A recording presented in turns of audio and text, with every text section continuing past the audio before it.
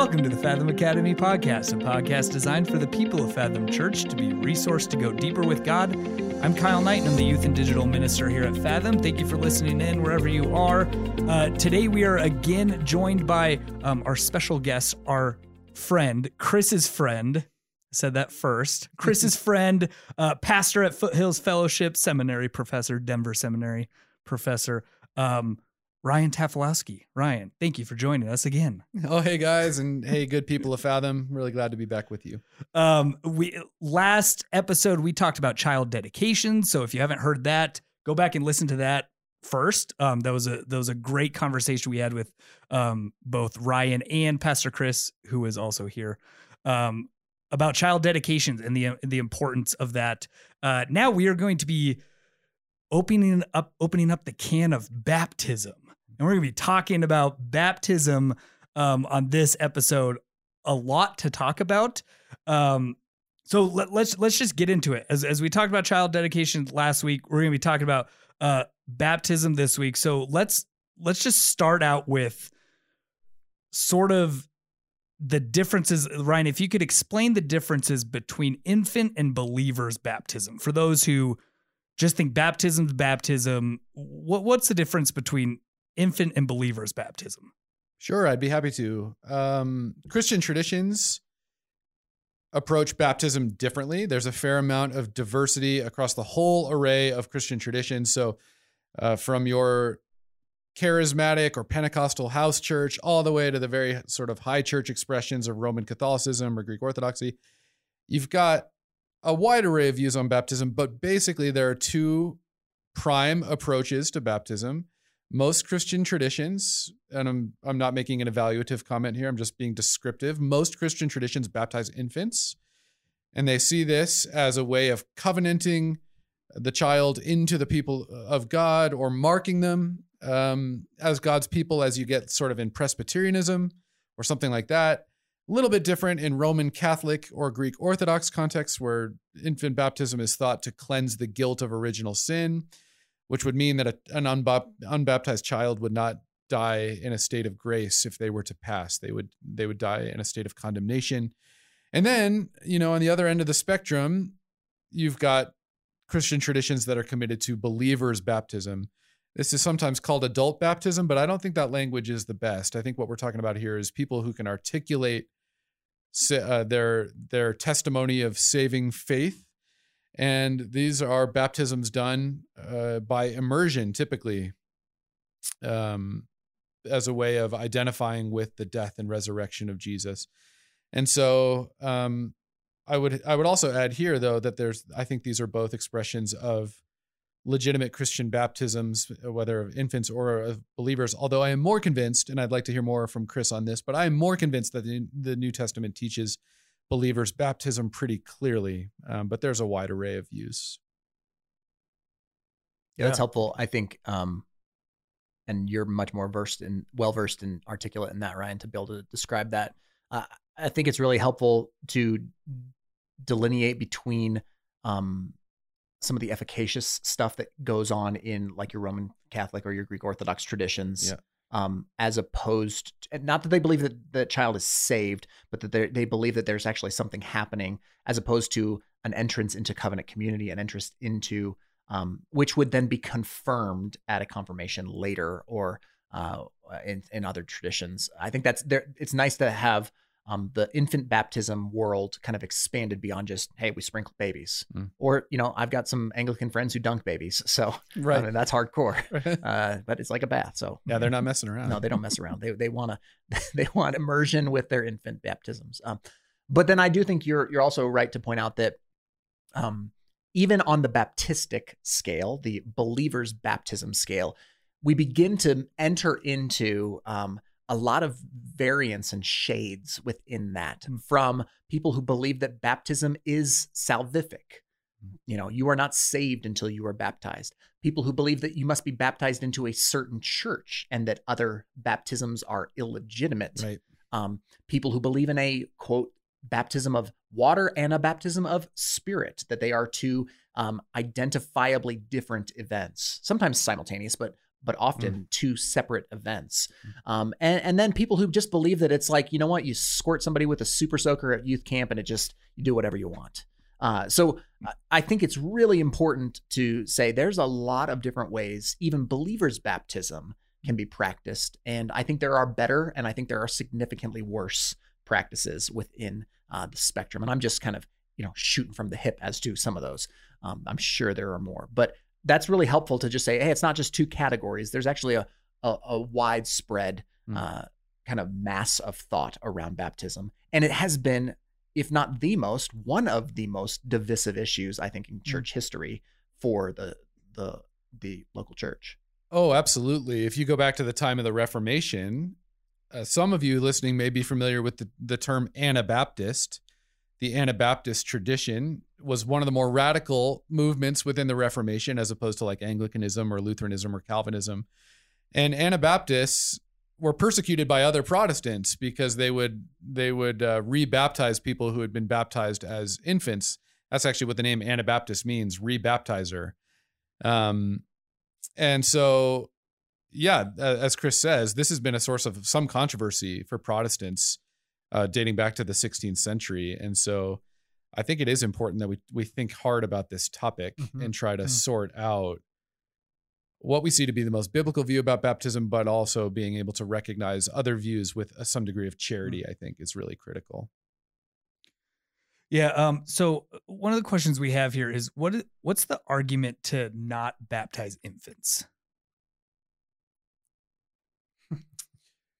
I can start and then hand over to you. I think there's two basic ways to approach this question. You've got negative arguments, you might say, and that just simply means you don't have any explicit reference to infants being baptized anywhere in the New Testament. You do have some stories that seem to indicate that infants might have been baptized. In the book of Acts, for instance, you have families converting to Christian faith, and we're told that their entire household was baptized. That presumably involves children. We're just never told explicitly. So you can make a sort of negative argument that way. But for me, the more convincing arguments are, I think, positive or constructive arguments. And here we might ask, what do we think baptism is doing? And I think a good place to go is a place like Romans 6, where Paul seems to be indicating that when someone is baptized, what they're doing is identifying with the death and resurrection of Jesus Christ.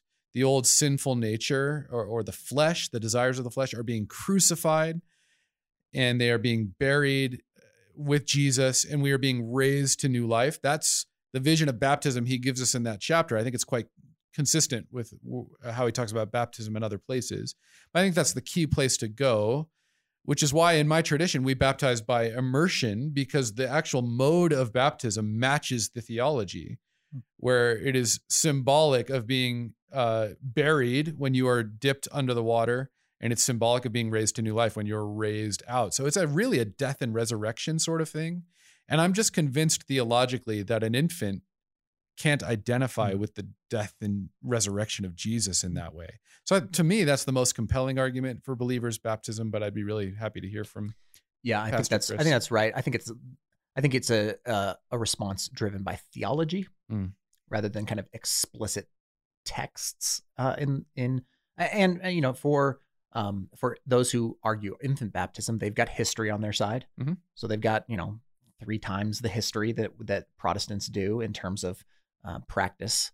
But I think theology drives that conversation. I also think at least certain expressions of infant baptism will kind of want to use that as the New Testament version of circumcision, identifying in a covenant people.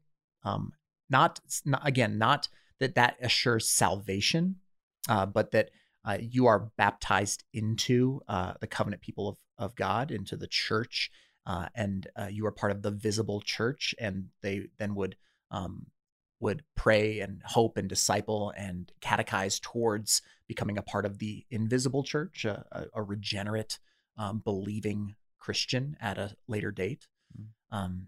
So yeah, I would agree theologically. I think we practice believers' baptism. We are not going to baptize infants at Fathom. The way I've explained it that I think is helpful, just as an illustrative kind of way, is we talk about the sacraments or the ordinances of baptism and the Lord's Supper as outward expressions of inward realities. That's kind of the one of the textbook definitions of these things. And baptism is an ordinance or a sacrament. It is an outward display of something that has gone on internally. And so I always point to my wedding ring. I'm wearing a wedding ring so that Marcy, because it's a good thing. Never trust a guy who doesn't. But and if you don't, get you a wedding ring. But the wedding ring is not my marriage, but it is an outward display of an inward reality. That is, I am a taken man, right? That I'm not on the market, that I'm not available, but that I am in covenant relationship with Marcy Martin. And that's and baptism, I think, is that as well. It is a public display. It is an outward display to you, and actually, I think to your church. I mean, I think it's best practiced in the church. I think there's some outliers that we can dive into, but it is an outward expression of the inward reality that, yes, I have been buried with Christ. I've been raised to walk in the newness of life. And so I go to that watery grave, and it's not like the old kind of, revivalist, get your sins washed away. Your sins are already washed away. They are washed under the regeneration of your heart through the Holy Spirit. But then you identify publicly with Christ in your baptism. You die in the watery grave, and you are raised to walk. Yeah, I think on that point, it's worth mentioning too, that the word, we talk about the word sacrament. Well, that comes from the Latin word sacramentum, which, as the Protestant reformers argued in the 16th century, the primary meaning of that word in Latin, it's actually quite interesting, is an oath of allegiance that a soldier took when signing up for military service. So the reformers came to see baptism as a way of outwardly expressing your allegiance, your loyalty to the cause of Christ, which is another good argument, I think, for believers' baptism, that what you're doing here, as Chris says, is you're making a public declaration, not only to God, but to your community, that you are enlisting in Jesus's ranks, if you can put it that way. There's something really powerful about the outward act, which signifies a change in your allegiances from the powers of death and darkness and destruction into the newness of life. Yeah. Okay. We kind of, Ryan, you kind of hinted on this a little bit earlier, but I want to kind of ask a question about rebaptism and what does the Bible say about rebaptism? About somebody might be listening saying, I was baptized as an infant. I was baptized as a kid. I need to go get baptized again. Like, oh, that's something I need to do again, or should I be doing that? So what is this whole rebaptism thing, and what does the scriptures have to say about it? He asked you. Well, I will ask both of you. No, I don't know. Too. My sense is the scriptures are actually silent on it. And I don't know, Chris, correct me if I'm wrong, but I can't really think of anywhere where this becomes an issue. I mean, you're seeing the first generation of Christians, of course, so there's not a lot of history to go on in the New Testament. I will say historically, rebaptism has not been a common practice. And it was, in fact, a controversial practice during the age of the Reformation. But pastorally, Chris and I were chatting a little bit about this earlier. I think that, say, if you were baptized as an infant, I think that you can regard that as a legitimate baptism. And I say that because even though baptism is something that we do, I think it is also a place where God meets us and claims us in our baptism. And so do you have to be rebaptized? I don't know that I would say that. Although I also hold out the possibility that if you just are very convicted as a matter of conscience that baptism is something you feel you should do, to renew that sort of commitment, or to compensate for something that was done to you that you were not really conscious of, I think that's perfectly acceptable too. Yeah. So and I'm going to come from, Ryan was better at the theological side of that. Let me just tell you practically from a pastoral perspective, how I would look at this. So I was baptized as an infant in the Roman Catholic Church. Because my mother was raised in the Roman Catholic Church, had long since departed being a practicing Catholic, and had me christened or baptized as an infant for one of two reasons, depending on the day. One was her mother really wanted me, so appease grandma, or number two, to protect me just in case there's this original sin thing that until you have some sort of age of accountability, just in case I died in infancy, that I'm somehow covered. Almost a superstitious sort of baptism. So when I became a born-again Christian, I wasn't raised in the church. When I became a born-again Christian at age 16, I got baptized. I had a believer's baptism. I was in Israel. I was baptized in the Jordan River. I never knew that. Yeah, man. So yours counts way more than I was baptized in a dusty old basement. Yeah. I mean, there's a hot tub. Yeah, you guys both have really sad baptisms. We can rebaptize y'all if you are interested. But I've got a horse trough that is available. Only if you import Jordan River water. I've got some. But I say all of that to say I would practice that with anybody, because I don't believe that what I experienced as an infant was a baptism. Yeah. I don't think it was for me. I don't think it was even for my parents. I don't think that was their intent. Now, then the question becomes, all right, well, what about the, hey, I was baptized at age 7, then I was baptized at age 14. And then, I went to college and partied for a couple of years and then came back to the church. Should I get baptized again? I'm just ready to do it again. Again, it comes back to what do you believe baptism is? Well, that's closer to my experience. I was baptized when I was 10. Certainly a believer, able to articulate my faith, but looking back now, I mean, would I articulate my faith the same way? Almost certainly not, right? Does that mean it was not valid? I would also say certainly not. Yeah. Well, and that's why I would again say baptism is the first step of obedience for a born-again Christian. Mm-hmm. It's the first thing that a born-again Christian does. And this is why prolonging being baptized doesn't really make a whole lot of sense. If you are born again, if you are legitimately submitting your life under the lordship and the saving grace of Christ. But it also then kind of makes a moot point out of a second baptism after a genuine profession of faith baptism, because it doesn't matter what you know now, and it really didn't matter how little you knew then.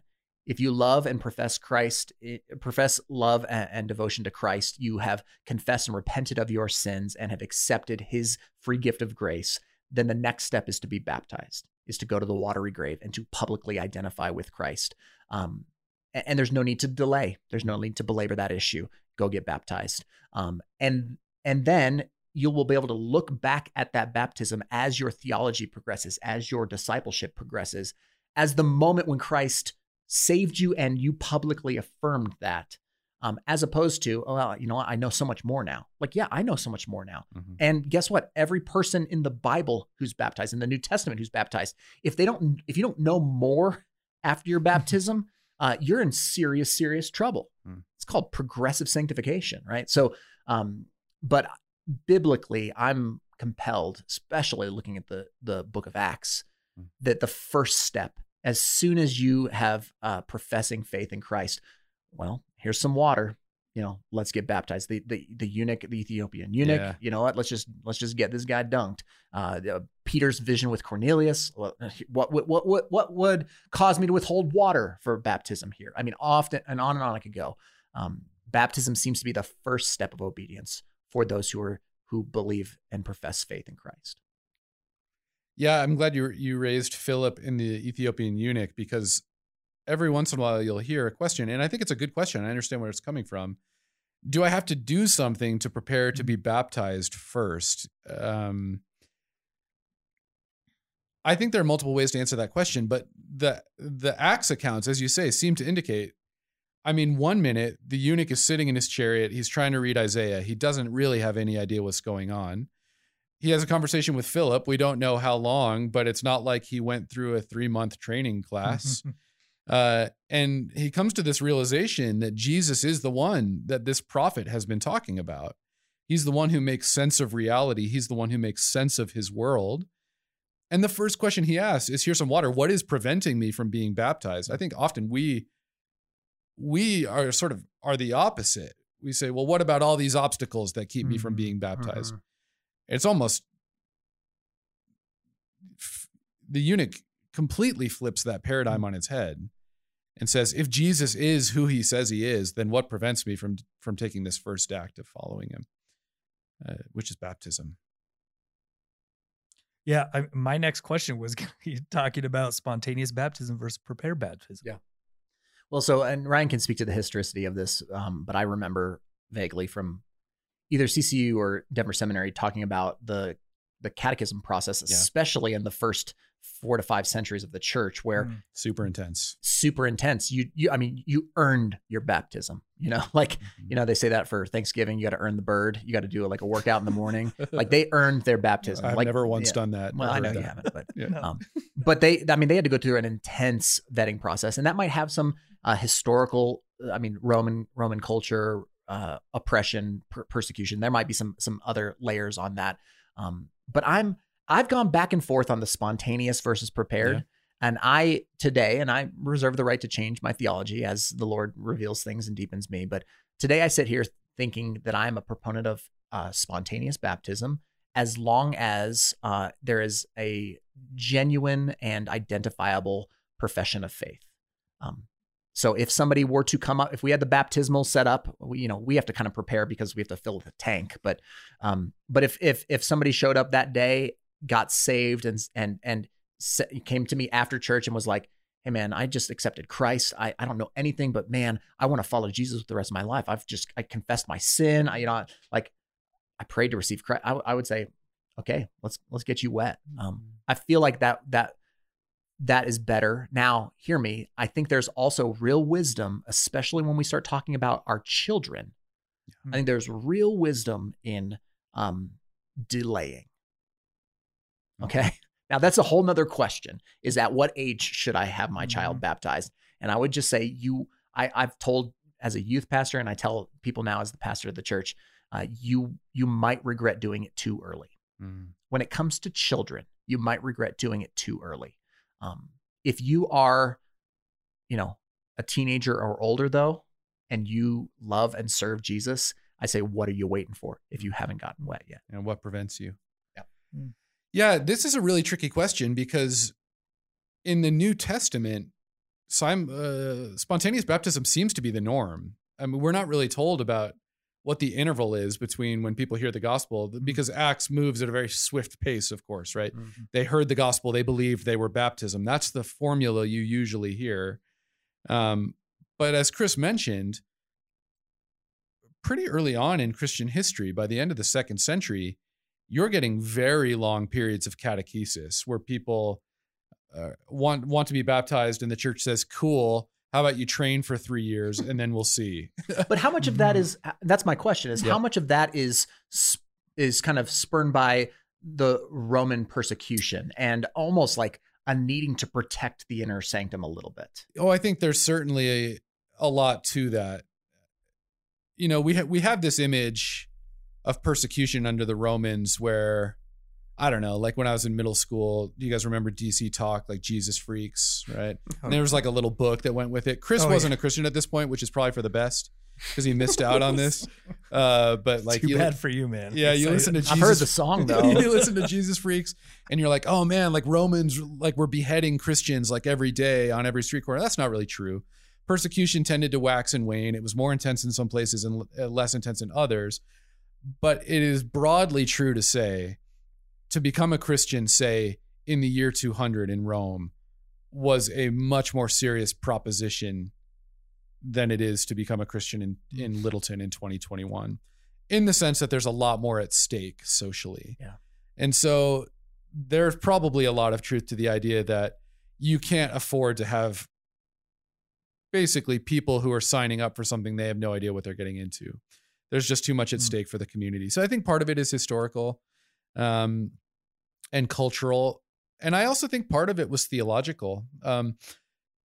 again, these folks in the 3rd century, I think, probably have a different understanding of what baptism is doing than we do in our context at Foothills or Fathom, where there is some sort of tangible grace being transferred and it is cleansing the guilt of original sin. So there's a lot more going on. But all that is to say, long story short, the biblical evidence suggests one thing, and then there's a historical argument to be considered too. And to throw another wrench into that question also is there's a practical pastoral piece to this as well. And so, and I'm going to make the argument against spontaneous baptism is what happens in a flurry of emotion can quickly be perceived as genuine faith. And somebody gets baptized rather quickly, maybe day of or very quickly thereafter.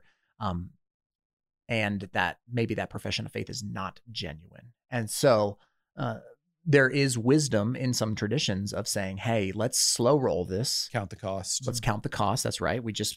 Goodness, preaching that, going through the Gospel of Matthew right now.